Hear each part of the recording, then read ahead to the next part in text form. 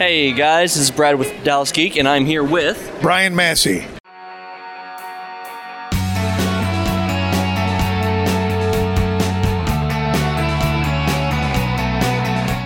And of course, people of the anime genre would know you because of...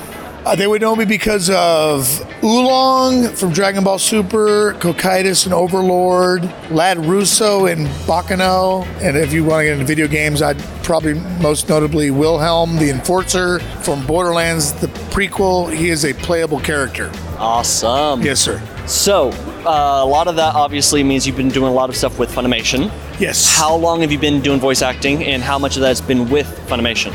I've been doing voice acting for over 30 years, but getting paid for it for about 15 years.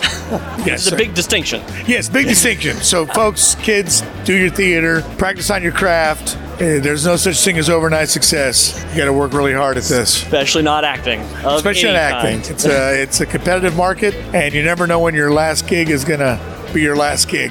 Oh, yeah. How'd you get into voice acting? Yes, my agent, the Horn Agency, sent me over to auditions. Back then they had open auditions, and I booked my first role of Funimation, which I promptly called my dad for and said, "Dad, I booked Walla. I'm playing Walla." And I didn't know Walla was with All Actors. And then from there I got an audition for a couple of shows and did D. Grayman, and then my big break was getting cast as Russo in Baccano, for which I won a Dubby. I won an award for Best Male Performance that year. Nice. So something like that. Yes, sir.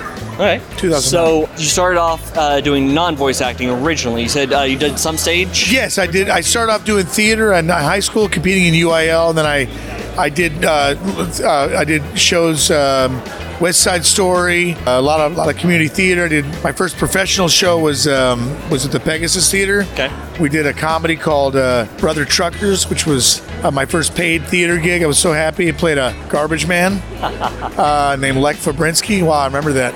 And then from there I went to Hollywood. Okay. Got kicked around for a few years. Ended up crashing an audition for a show called Prison Break, and I got a few lines, and then due to that, fortuitous circumstances, I got an agent. Nice. And then it was more work from there. So the transition from stage, screen, onto voice, Yeah. was that a conscious decision, or did that just kind of fall into your lap as it's an acting geek that just kept developing and It was definitely a conscious decision. I've been wanting to do this since I was a kid. I was making movies when I was 10 years old with a Super 8mm camera in the neighborhood. I made really bad Indiana Jones ripoffs and made schlocky horror films, B-movies. Yep. Curse of the Beast Man, I almost sold that to Troma. Made all kinds of crap. Always the goal was though to keep going with it, and then I got to do film work. I got to work on a movie called Mad Money with Diane Keaton, name dropper, and then I worked on Oliver Stone's W with Josh Brolin, Thanos, and then Drive Angry, Nick Cage, blah blah blah. Wow. Keep working. I've been lucky. So you've definitely been around a bit. Yes, sir. I've been around a bit. I just worked on a movie called 1985 with the original The Thing, Michael Chiklis, and great cast. Awesome. Yen Tan, thank you for that job. So how does voice acting compare to all the other types of acting that you've done? I think voice acting is maybe the most difficult. Yeah. Because you have to convey everything with just your voice, whereas on camera you have your face and your body.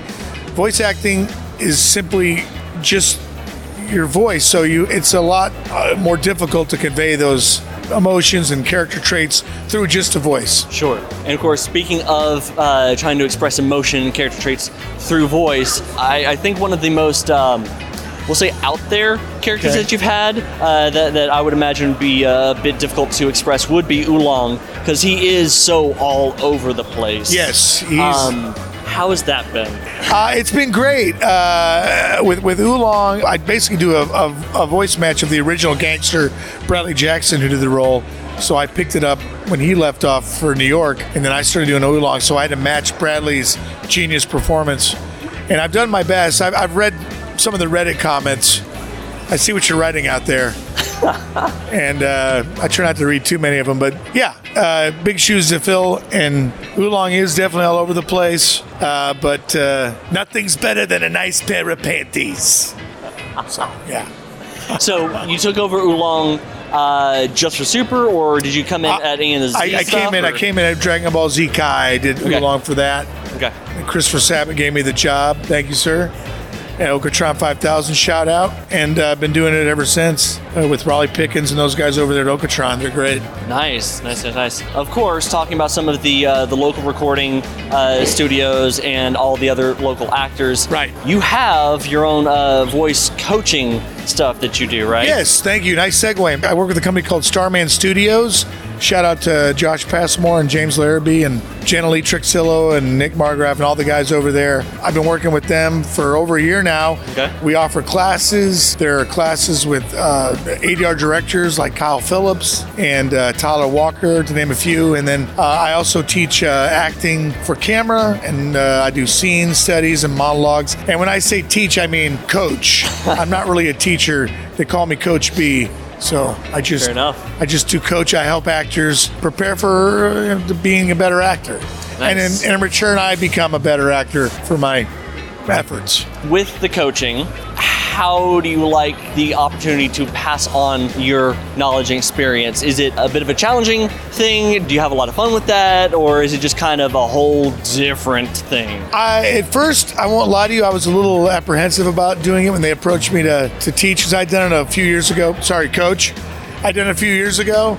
And then when I picked it back up, I realized I did enjoy passing it on. A friend of mine, Rick Overton, always said pay it forward, and I've been doing that ever since. So I like paying it forward. It makes me a better performer, and I try to tell everybody, just be the paint. And if you're paint, let people paint you where they need you, but you've got to be able to be durable and open to new things. And I'm always learning. I'm a student of the game, so I'm always learning. Even in this interview today, I think I've learned something. So, of course, do you have any current projects that you want to be able to plug for our viewers out there? Yes, I want to talk about an NBA contract, but that's why I can't talk too much about that. But I can talk about, all jokes aside, the mic didn't cut out. I can talk about our show, VO the Show. Me and my buddy Stephen Joe Brooks have an animated series. Okay. We've been working this for almost 7 years, and we're finally getting some attention. We had our first big network deal, we had our network passed on us. Yeah. But we did have a network interview with a big network, and so we've got a couple of heavy hitters. I can't talk about who they are, but you've heard of them, helping us with our animated series. Okay. So we're real excited about this new show that I can't tell you about.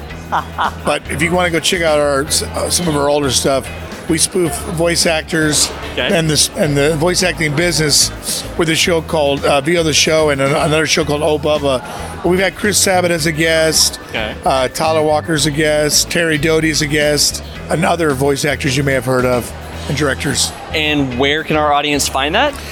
VOtheshow.com.